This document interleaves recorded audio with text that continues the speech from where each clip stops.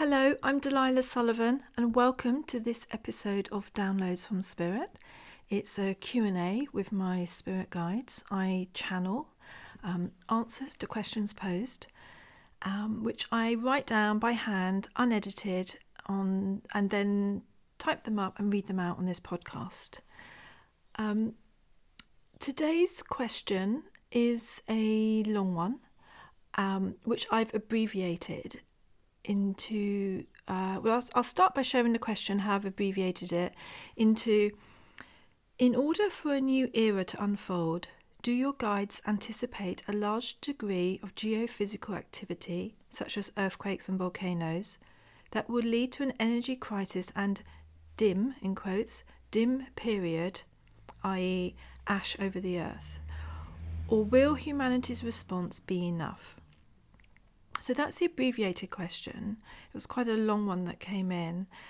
And in answering, my guides, they're a collective now. They used to be individually responding, but now they're a collective. They will answer some of the other aspects that are not in that question, but hopefully it will explain itself. With all the questions, I'm always struck by at least a couple of sentences within them, which I feel in my body. Now, the answers themselves, they resonate, and for the most part I know them as truth that I experience, but they're always worded in a way that I could never have done. I could never have come up with the wording and the intonation and the expanded perspective that they give. And every download that I do, there's part of me that thinks, wow. But this one, in reading it back, I really was struck by, wow, everyone to whom this might resonate should hear this. It's so important, and I want to say so simple, even though what's being asked of us is, I know from personal experience, is something that takes time and involves observing ourselves and our actions and deep introspection, and also it's very easy and we can hold it lightly. Although it's no mean feat what we're being asked, it is also very simple. So I hope you enjoy it. That's my interpretation. I'm going to start by giving interpretations at the beginning of the downloads of my thoughts. I was going to do it at the end, and I was asked to do it at the beginning so that you can have your own interpretation. So hopefully what I share won't influence, but will maybe give some understanding of my perspective in understanding it, and my deep pleasure in being able to share it, actually, because if this can make a difference to one person, it's helping. So I'll start by rereading the question and reading the answer.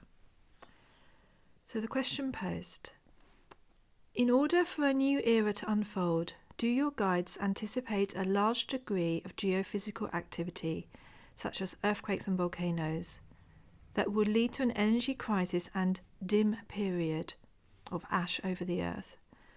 Or will humanity's response be enough? And their answer is: thank you for your considered question, which in its fullness questioned the provenance of other channeled messages you have benefited from. We endorse all messages which bring a sense of connection, of inner wisdom being sparked, and sometimes these can be challenging to hear. The disruption you anticipate to the planet is truth. It does implode at times, just as a human will collapse within, releasing emotion. So too does planet Earth. It is a living, breathing microcosm of this galactic cosmos.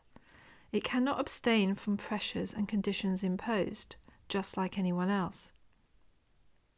When the Earth is considered as such, all internal activity will cease. Harmony, as in the connection between mankind and the planet, will become at one. Man, and we use the term to denote the human race as a whole, will work with the activity of the ground beneath his feet and the skies above and around his head. But it will not be as dire as you imagine. The sun always shines, no matter what. This is a golden rule. Hardship does not, however, rely on the sun for its exposure, but the human race relies on hardship to quantify its existence. This is what is at play here. It's not meant to be hard. It's meant to be an experience of joy, laughter, dedication, commitment. It's supposed to be enlivening. The dim period you refer to is not in your lifetime physically, but it is here spiritually and in everyday actions and beliefs. What you as a whole are creating now in thought form will materialize in actuality. It's how life and consciousness works. So how to use one's thoughts effectively. Avoiding disaster invites the disaster and the energy of avoidance. Creating solutions invites creativity and solution. 100% we would advocate this approach. It is not too late to turn the tide of human thinking and energy, but it is too late to add fuel to the negative approach. The turn to solution and growth is what must happen now and is of paramount importance. People must wake up, as you would say, and then the rest unfolds. Awakened people cannot go back. This is humanity's greatest option. The virus you are experiencing on the planet right now is a contribution to this awakening. As such, it is a small price to pay, is it not, for the safety of the planet? If just 10% awaken to new choices, a considerable change will ensue. Get to 25% and you have alternative outcomes. You run the risk of losing the goodwill of those not in agreement. But most importantly, you enable discussion for future generations on how they will keep the sun shining in their world.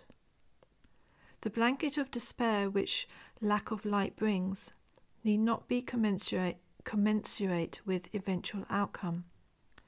What we mean by this is there is also opportunity for the movement of the earth.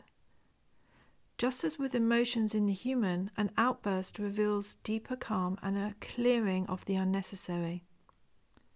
The hardship is what needs clearing. It really does not need to be so.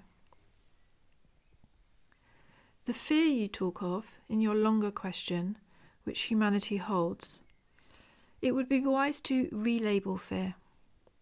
It has become somewhat of an institutionalized paradigm. In its discussion and attention, it has drawn up a chair at the table. Whilst fear exists, it is best seen as transitory, not anchored into one's reality or psyche, and hence the collective psyche. Fear can dissipate and it can evolve. Give it little credence and you will find the solutions and sunlight shine more brightly. Sometimes some things are best forgotten. We trust you have found this of use. We are always open to questions in relation to the earth as a whole, including its inhabitants. In generosity of spirit, the guides and channel of Delilah.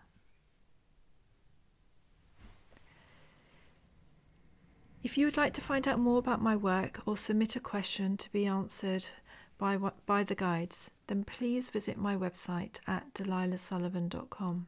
I'd love to hear from you and to receive your questions. If you'd like to receive these podcasts along with my blog and energy tips to your inbox, please sign up to my free newsletter also on my website. Have a great rest of the day and be well.